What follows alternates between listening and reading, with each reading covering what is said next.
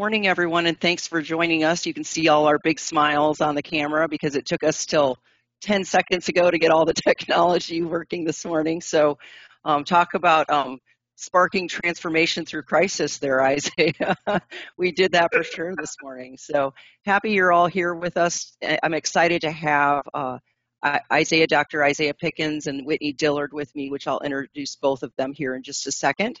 But this is another episode, obviously, of Mornings with Marit. So don't forget that we do have a Facebook page, so you're welcome to join us there and share your conversations and ideas with us.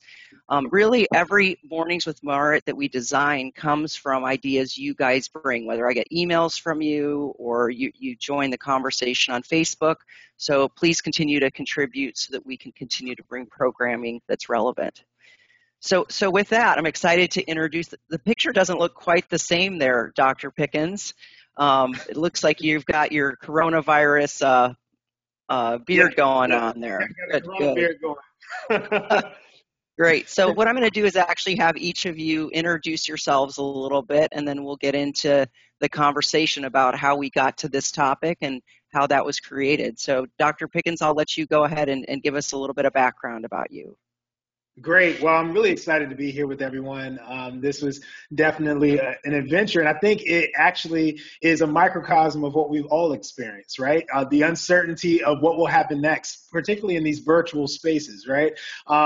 And so one of the areas that I've really been focused on, particularly in the past few months, is how to help people navigate through this time of uncertainty. So my background, and I'm a clinical psychologist by training, and I've done work as a professor at NYU School of Medicine, as well as at UCLA, and currently CEO and founder of Eye Opening Enterprises. And a big part of what we do with our team is translate all that great psychological science that I'm sure you've been hearing about on the news about people maybe feeling lonely in this space with social distancing, bosses not knowing how to create a safe virtual workspace, and all of these other issues related to mental wellness and well-being.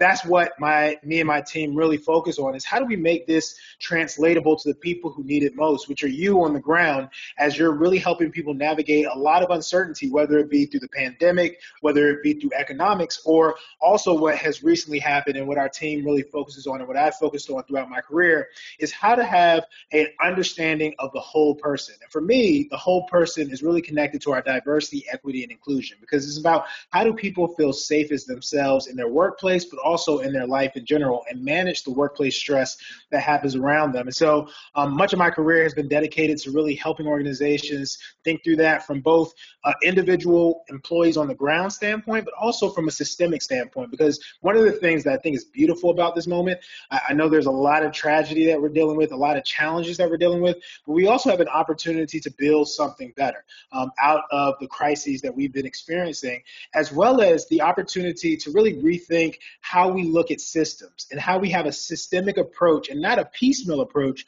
to a lot of the things that we're thinking about, so that we have sustained growth and support in the next year, as this pandemic winds down, hopefully, and beyond in the decades to come. So I'm really excited to be on here and talk about some of the things that I've learned along my career and with my team over the past few months.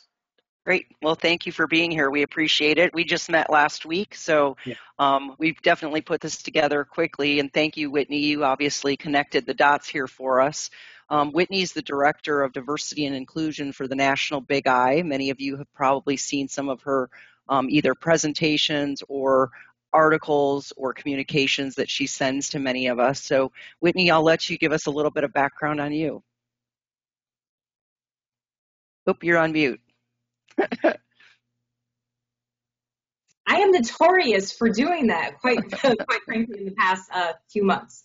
So I've had an opportunity to work with the Big Eye for 6 years with our diversity and inclusion programs, along with our Agents Council for Technology. As far as my work with diversity and inclusion, it actually started in high school. So in high school, I went to a predominantly white high school, and I was able to I was one of the co-founders for the Black Student Association, and also bringing African American lit into our high school. And then after that, I went over to college and voluntarily worked for the Office of Academic Multicultural Initiatives and helped to get urban youth into the University of Michigan. Then after that, I ended up doing a fellowship with the Impact Movement, which focused on helping African American college students with financial literacy and leadership development. So all of these fabulous volunteer types of work ended up leading me into eventually taking on a full-time role as the Director for Diversity and Inclusion for the Big I. We've done a lot of phenomenal programming. I'm very, very, very proud of our state association and state associations and leadership as far as their response to the social unrest that's taken place in the past month or so. Great. Well, thank you very much, Whitney. We're going to jump in today to just talk a little bit about, this safe work environment. So, Dr. Pickens, I really appreciate you starting this conversation. What I'll say is this actually the topic of how do we do this entire webinar came from agents asking me over the last month, how do I even know that my staff is under stress?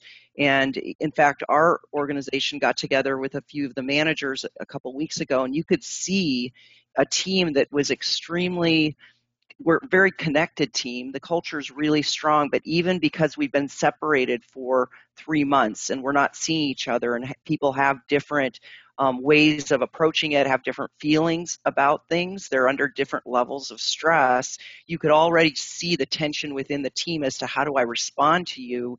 And it concerned me from a perspective of people feeling excluded at some level or not, when really we are trying to be inclusive and collaborative. And I know, Dr. Pickens, you and I, when we talked the other day, you talked quite a bit about identity and how this whole pandemic and economic uncertainty and social and racial tensions really does challenge us as individuals. And how do we work through that? And what are some things we can pay attention to for our team members and ourselves?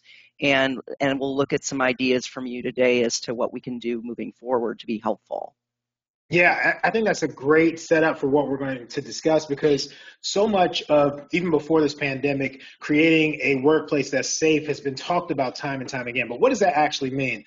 Well, in our field, when we talk about safety, we're often talking about physical safety, which is actually really important right now because there are real physical dangers that people feel, but also psychological safety. And what psychological safety is a person believing that they have the ability to manage the stress or whatever challenges are happening around them, or they can reach out to someone who will help them manage that stress. And here's the truth. No matter how physically safe a person may feel that they are, if they don't have a sense of psychological safety, that belief in being able to manage stress, they'll still respond as if there's threats around them, or they'll still respond as if they need to protect themselves in some way. And so how might this show up in the workplace? Well, one of the main areas I think that this shows up is when people feel like their concerns aren't believed by people in power. And I think this is a really important aspect of this idea of psychological safety, because whether we're talking about the pandemic, whether we're talking about economic uncertainty, or whether we're talking about racial and social unrest and tensions in the workplace, nothing makes someone feel more unsafe than when the people who actually have power to help them feel safe don't seem to fully believe that that is happening in the first place, right?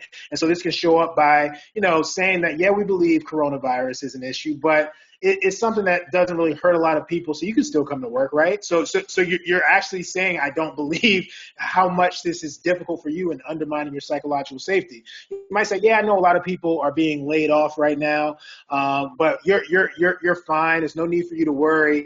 And even though, of course, your intentions are good, you're not really being able to be responsive and hear the true concern that your employees or your staff have, and you're saying, I don't believe you, right? And then when it comes to racial tensions, I mean, we see this happen in so many ways, right? Microaggressions in the workplace that may occur where people's voices might not be valued in the same way, or when their voices are heard is painted as either being hostile or simple things. I've seen this happen so many times where people say, yeah, I know that was tough, but it probably didn't happen the way you think it did, or the person didn't mean it in that way.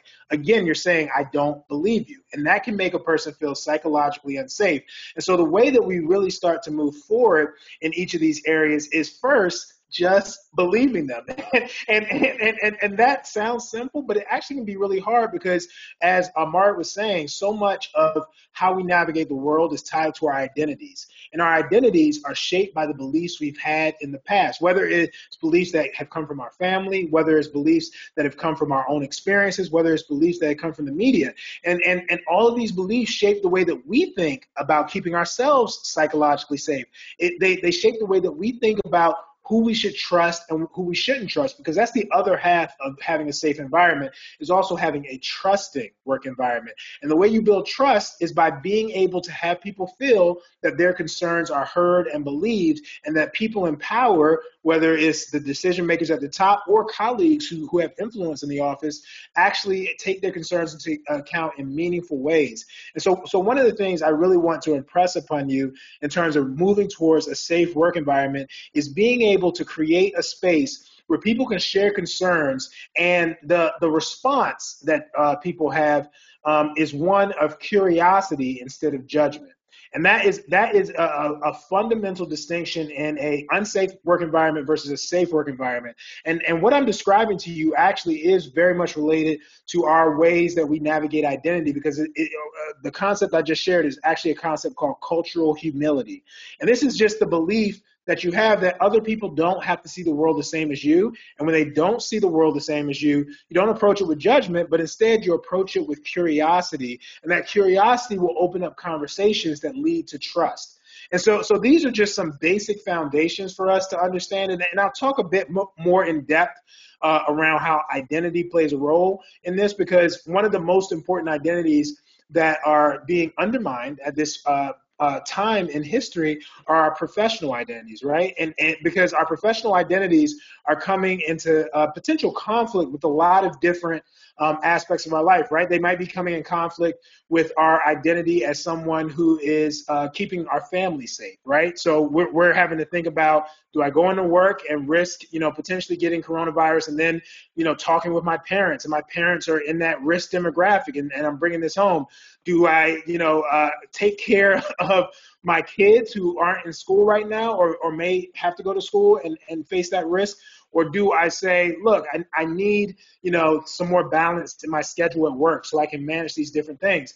And so what we know about identity is that our identities, our most important identities, our identities as in our work, our identities as a parent, as a spouse, our identities as parents, caregivers, as our racial identity, our gender identity, all of those identities, the ones that are most important to us, are what shape what causes us stress, and also what motivates us. And the more that we attune to those identities and become aware of what's making that identity feel safe or unsafe, and who can we connect with to build trust, or who do we distrust, those foundations will allow us to start thinking about how we create a safer and more trusting workplace. So, Dr. Pickens, when we go through something like this, so one of the things I wrote down is, pay attention to the times you talk to an employee and you say "but" to them, right? So we always talk about get the butts out of here, right? Because we know that you're just about to discount what was just said to them. So I think that's kind of a technique we can pay attention to. How do you deal with it from a perspective of, I can't, there might be some people who are on here today that they don't have the luxury of saying to their employees, you can work from home. I need you to come into work. And yet they're very concerned about, what that looks like. It's interesting. I was talking to somebody the other day, and he said that an agency that he was working with, they actually have like those Neil Armstrong bands that you have, and everybody has a different color one. So you can choose red, which means stay away from me. Yellow, hey, I can talk to you, but let's, be careful. And green, you can come over and hug me. I don't care. But it was interesting to see a cue that culture has said, we accept that. Did you find other techniques? And then how do you actually talk to an employee where you say, I believe you. I believe that you're stressed under this, but I don't have, there's the but, I don't have the tools to allow you to work from. We need you here from a customer base. Can you talk about how to approach that and still create safety? Yeah, so it's a couple of things that I'll point out here, and I think this is great. I think the first key to creating safety is transparency. I know this is hard for leaders sometimes because you want to be the one who has the answers, who is in control of everything, but transparency around what are the areas you're concerned with and what are the opportunities that you see right from the outset, and having a very frank conversation can increase this sense of safety. The second thing I'll say along with that conversation that can be really powerful, and I love the example you gave around the different bands that people have, is collaborating with your staff about how you can communicate when you do need support and how you can communicate about navigating some of the challenges that you don't have the answers to. And that goes with that concept of cultural humility. In addition to facing people's differences with curiosity instead of judgment, cultural humility also says, I don't have all the answers, and we can collaboratively work together to think through some of the answers of these questions in a way that makes both of us feel like our needs are being met in this situation. And specifically, one of the things I think that really is helpful when people are beginning to have this conversation is just being able to inventory the things that have worked in the past in terms of communication, both verbal and nonverbal. I think sometimes we believe we have to start from scratch because we're facing a new challenge. But in actuality, I'm sure there's been experiences in the past where there's been challenges around communication. There's been challenges around a protocol, around discussing these issues. Well, what has worked well in the past? And from what has worked well in the past, and again, gather that from your entire staff. So this is a collaborative process. What solutions, or at least bridges to solutions, can we start to use in this work setting? And the third thing I'll say, and I think this is so important, is for leaders to model what they expect. I think sometimes in these situations, we're saying, and I've seen this happen so many times with the best intentions. We're saying, we need everyone to come in and we need all these things to happen, but something comes up with our kid and we have to come in a little bit late, which is completely fine. But I think if we're able to model kind of how we expect people to communicate about that when these things come up, and we're able to model how we might want to hear some of the feedback from others, then it can go a long way to creating a culture around us being able to share. And to your question, Mart, about how do you have the conversations around I believe you. I think one of the ways, again, gathering from your staff and your community is having moments of reflection. Reflection is actually not something we naturally have. It's a tool, it's a skill that we develop over time. And what I mean by reflection is, being able to have your team reflect on what's the time that you felt really heard at work. What was it about that moment that made you feel heard? Again, collecting all that from your staff and then being able to really repurpose all those things they share with you in a way that really makes sense for them. And part of the reason, I know sometimes people really want like a formula, like what words do I say? And that's great. But one of the reasons I really resist giving formulas versus, giving processes that can help is, one, situations change, so you'll need to say different things. But two, so much of what we do it needs to be embedded in the culture we already have, because we're already dealing with the transition, with the pandemic, with racial tensions, with economic uncertainty. Let's try to have as few transitions as possible and try to, as best as possible, maintain some stability in our culture and build on the strengths there so we can keep moving forward. Yeah, great. I appreciate that. It's interesting.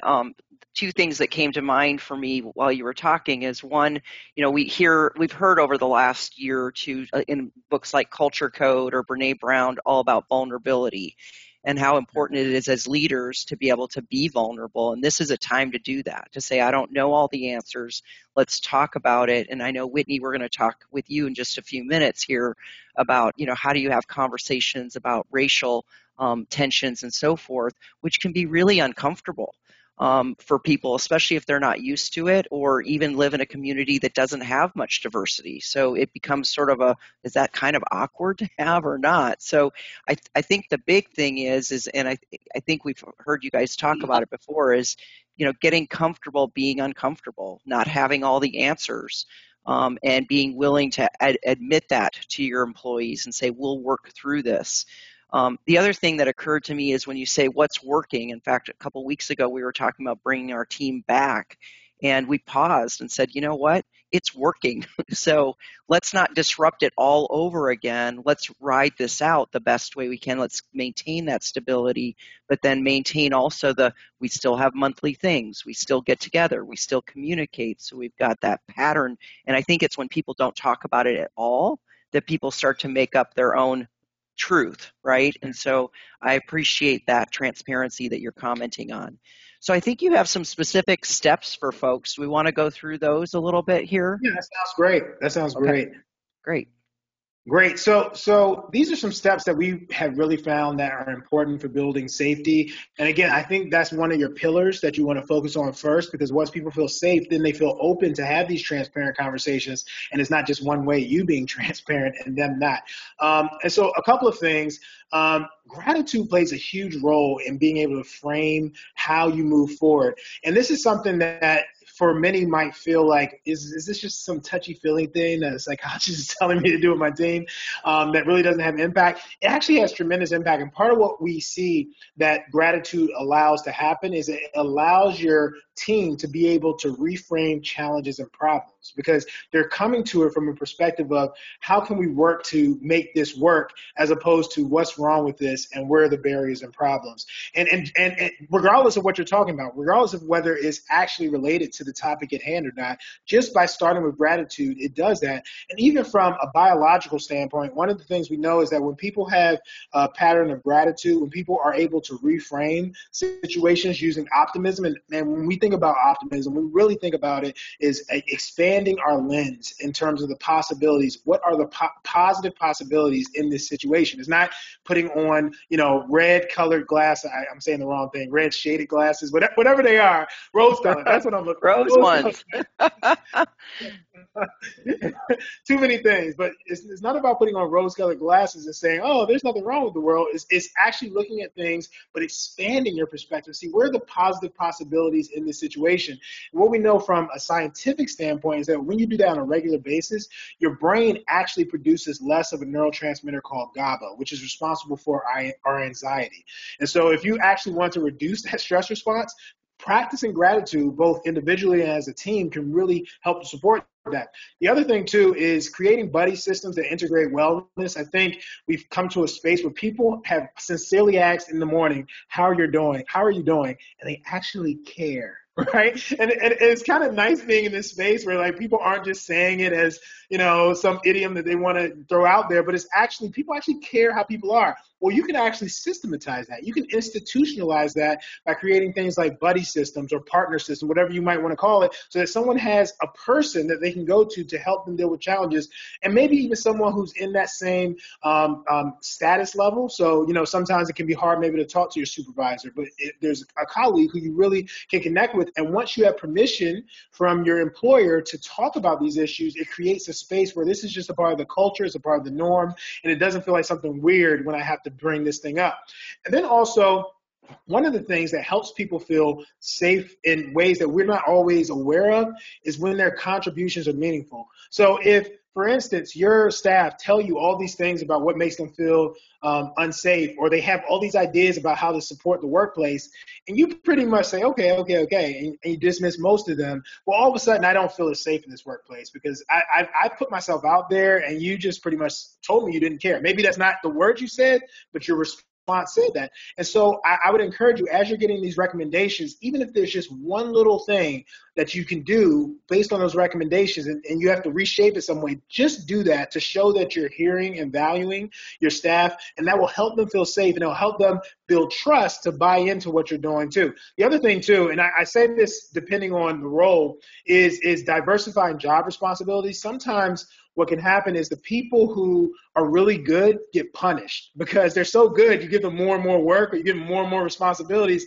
and that can actually decrease their sense of safety, as well as reinforcing people who might not have the competence, feeling that they're not competent at all, and lower what we call their self-efficacy, which is their belief in their ability to do a job successfully. And so when you're able to be thoughtful about diversifying what their responsibilities are, you're able to create scenarios where people feel more competent in more things, and they also feel valued. So just a couple of quick steps of things to think about there. We can go to the next slide, Mari. Yeah, and I'll just comment. One of the things we do, we usually do it the month of November, but maybe it's a good time to do it now. Is we do have buddies, we assign people to each other, and then every day they have to communicate, whether it's text or phone or email, 3 things they're grateful for every single day, to try and create that habit of let's look around the world. And it's always a fun thing that we do. So maybe that's something we can get back at, during this time. And because we're not connected socially as much either, it will force some more interaction. So good reminder. Thank you. Yeah, of course. And I think a lot of these things, they're not rocket science. It's just about being disciplined as an organization to put them in place on a consistent basis, and not be a knee-jerk reaction to the moment, right? And so the next part, I talked about trust being such an important part. Part of the trust is also creating a safe and brave space. And when we talk about bravery, part of what we're talking about is a person feeling that they have the space to express their authentic identity without being punished for it, right? Without feeling like I need to censor it in, more. A woman feeling like I can be just as, focused on career and growth and development without being called a bunch of names and without being said that, oh, she's not good to work with, right? All these things are about creating brave spaces. And so some ways to create brave spaces is to create opportunities to share reasons for stress without reprisal. So we talked about some of these things in terms of the communication, but also being able to have staff have conversations with one another in similar status groups. Here's what I mean about that. A lot of organizations sometimes have town halls, which are great. But in the town hall, it's your boss, and your boss is there. And I'm only going to say but so much. I want to keep my job, right? But if you're able to create spaces where similarly status individuals can come together and really share their true challenges, there's true hopes, there's true grievances, and then have that anonymously sent to the leadership so that people feel protected, and then you respond to that, that can create a whole new world for you to work with in terms of being able to support your staff. And then the other thing is, and this is something, Mari, I think that was really related to your thankfulness, it's kind of a focused, a more intentional way around the thankfulness, is routinely celebrating the skills, contributions, and uniqueness of staff.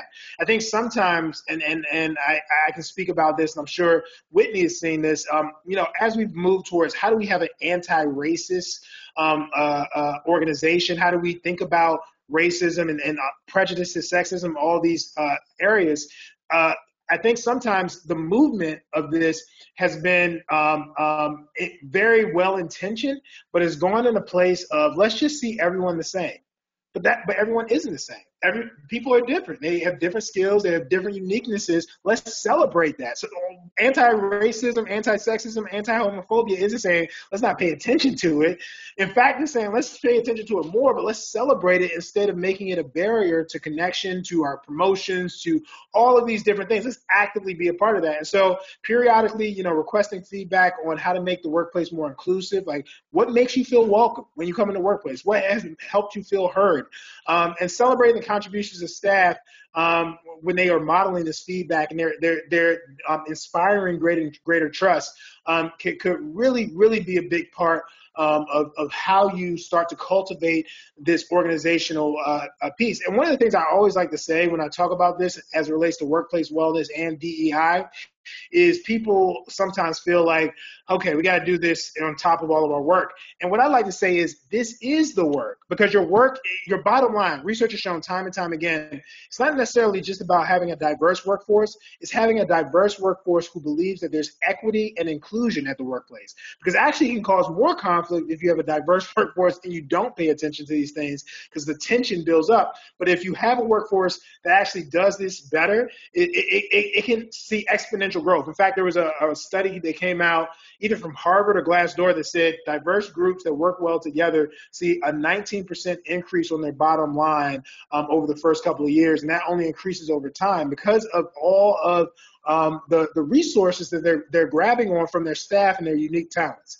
And so the last slide, Mart, if you want to hop to that, unless you have some feedback on this as well, which would be great. No, well, I mean, what's funny is we talk a lot about equitable versus equal, right? And so how important that is it's that you want to be fair, but everybody's needs are different. So if you can have a culture that supports that and says it does, I did a presentation a couple years ago that was basically about how to remove scorekeepers in your organization, because if you scorekeepers prevent you from an equitable environment because they always think, well, I have to have the same as that other person, and frankly they're missing out on their own joy, their own motivations and desires. So it's great to hear that. Good. So we'll have you do this last slide, and then we'll pop over to Whitney to give us some advice on diversity and inclusion and discussions that we should have in our teams.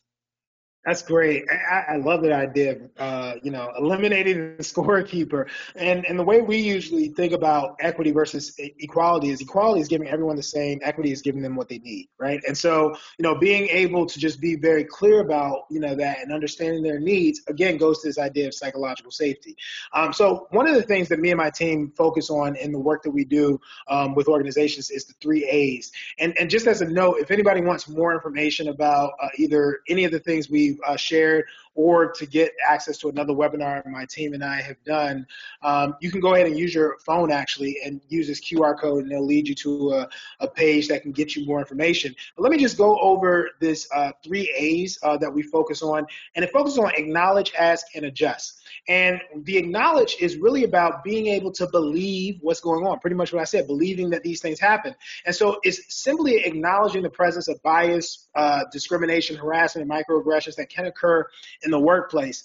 I think one simple strategy to do this is just have an acknowledged statement. Right? It's just an acknowledged statement. We know that your life experiences may have led you through or it put you in contact with people who don't value you as your whole self.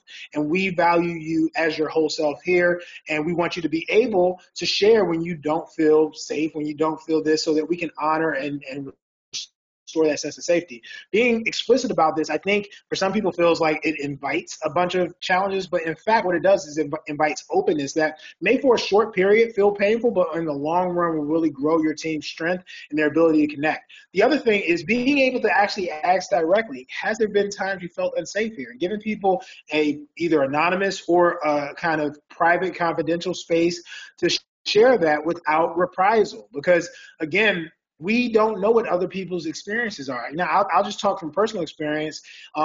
Even from one of the people in my company, she had a conversation with me, and she said, we go out and we do these trainings around diversity, equity, and inclusion, and it's different for you as a Black man presenting than me as a Black woman. And she just kind of, she took me through things that I just wasn't aware of, that I may be areas of privilege for me as a man that I might not get pushback in some areas that she may get pushback in. And so by having that dialogue, it actually strengthened both of us to better understand, all right, what are things you might face that I don't and I need to account for as the leader of this company?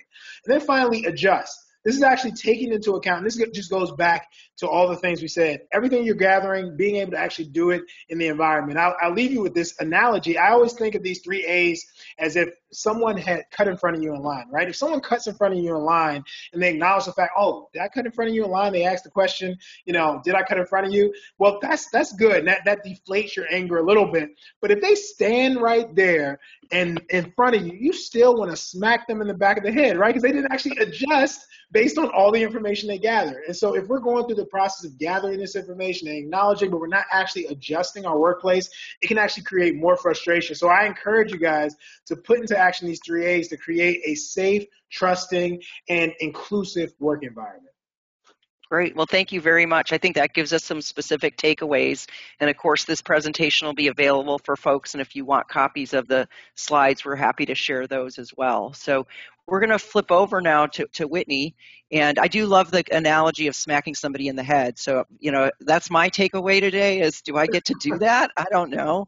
But Whitney, I know you got to, have fun sometimes, right? So there are certain people you sometimes just want to smack them. So that's how it works.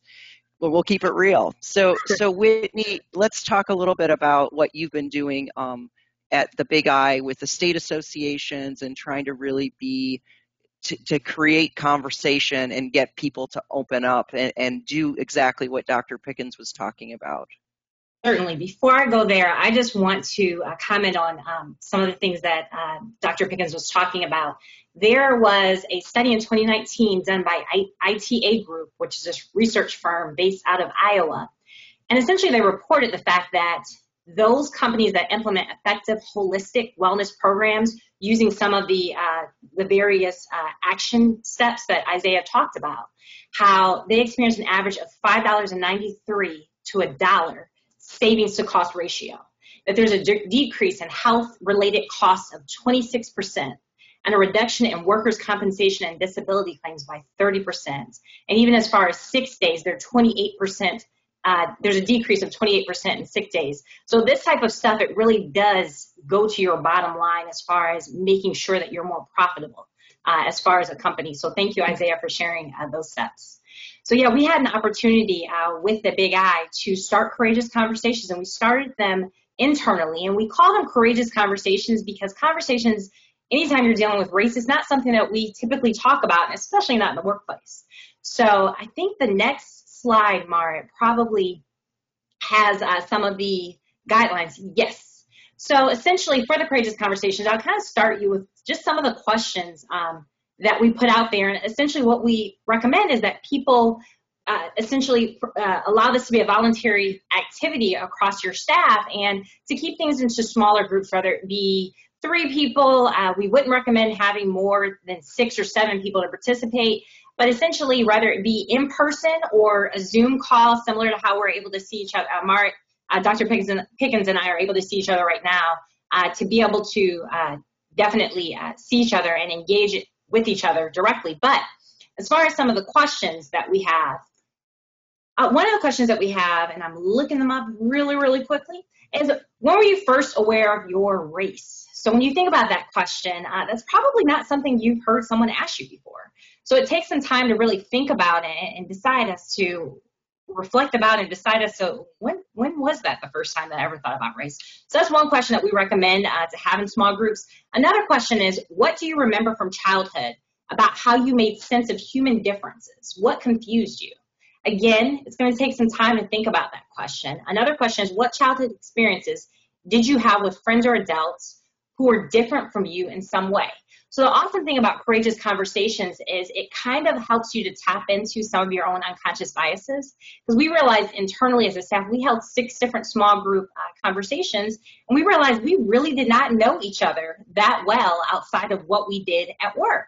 So there were people that were white individuals that, you know, they had, whether it be Black family members or whether it be other people of other races that were in their immediate family as their cousins and, you know, aunts, uncles, and some individuals, they had, you know, their first relationship was an interracial relationship. So we were able to talk about those different types of things, and had we have not taken the time out to have this courageous conversation about race, we probably wouldn't have recognized how sensitive people are, regardless as to what we see on the outside are about the different things that have taken place right now. So some of the conversation guidelines that we have, one is stay engaged, and again, that's going about the fact that to have these conversations in person or via video chat.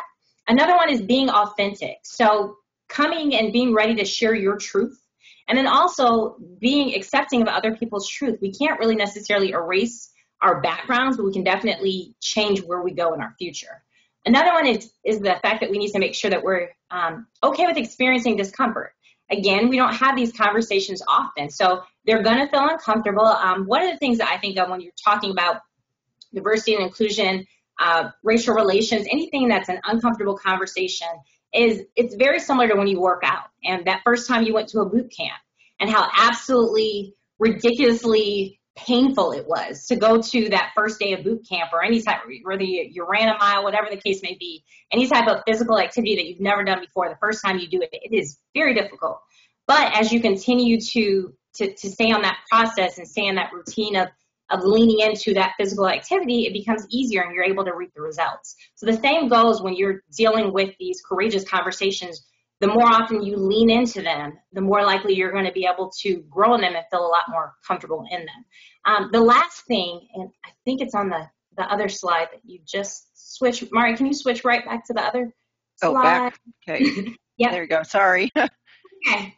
The last 2 things, maintaining confidentiality. So it's really, really important that in these courageous conversations, you know, they're a learning tool where you're able to learn about each other, but it's really important that you make sure that you don't share each other's names. You can definitely share stories and things that you learn in your courageous conversations, but leaving people's names out of them. And then lastly, remembering that this is a journey. We're not going to solve all of the world's issues or even all of your city's issues as it pertains to racial injustices, but this definitely is a starting point and a way to continue to move forward in the right direction.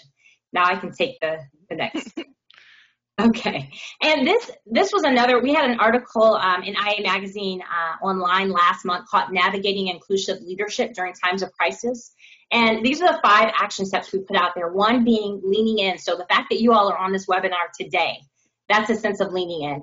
Educating yourself. So we highly recommend, there is a resource from the National African American Museum of History and Culture called Talking About Race. So we recommend diving into that resource. I know we have a Courageous Conversations toolkit that we'll be providing to IIAT to be able to look at. There's an electronic version of it, and there's resources that you can link onto through there. But making sure that you are educating yourself, but while you're educating yourself, don't feel like you need to be a deer in headlights where I need to know everything and I have to become a diversity expert before I can actually move on something. So also understanding privilege. So privilege, a white privilege, that very much, I know a lot of us are familiar with that term, but some people have a hard time still deciphering, well, what exactly is it?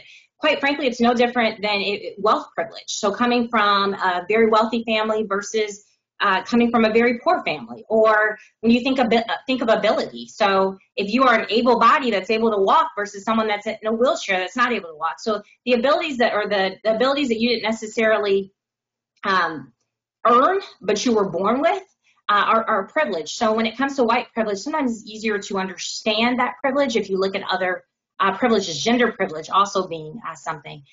Being vocal. So we talked about courageous conversations. That's a very easy way to be vocal as an inclusive leader. And then lastly, supporting minority businesses. So I know we have Dr. Isaiah Pickens on board right now. So with Eye Opening Enterprise, and there's a lot of other minority businesses that are doing phenomenal work across the community. So making sure that we're aware of them and that we support them.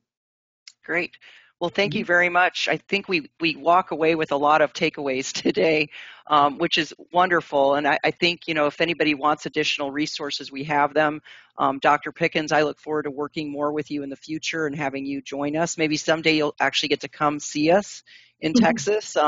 We've got some nice conferences here that hopefully in 21 we'll be able to engage you and have you be part of our group and meet our Texas agents as well. And Whitney, thank you for all the work that you do in helping us out. And I just want to wrap it up by thanking everyone for listening today, and have a wonderful day, and stay safe, stay healthy. And, the thing that resonates probably the most with me, Dr. Pickens, when you began, was to say people want to be believed by people in power. And it's really what a core piece that is of creating safety, is that when I talk to you, I'm heard, you understand, you're seeking to understand, and that really does a nice job of wrapping it up. So you all have a great day. Thank you so much for your time. Have a good one. Thanks, everyone.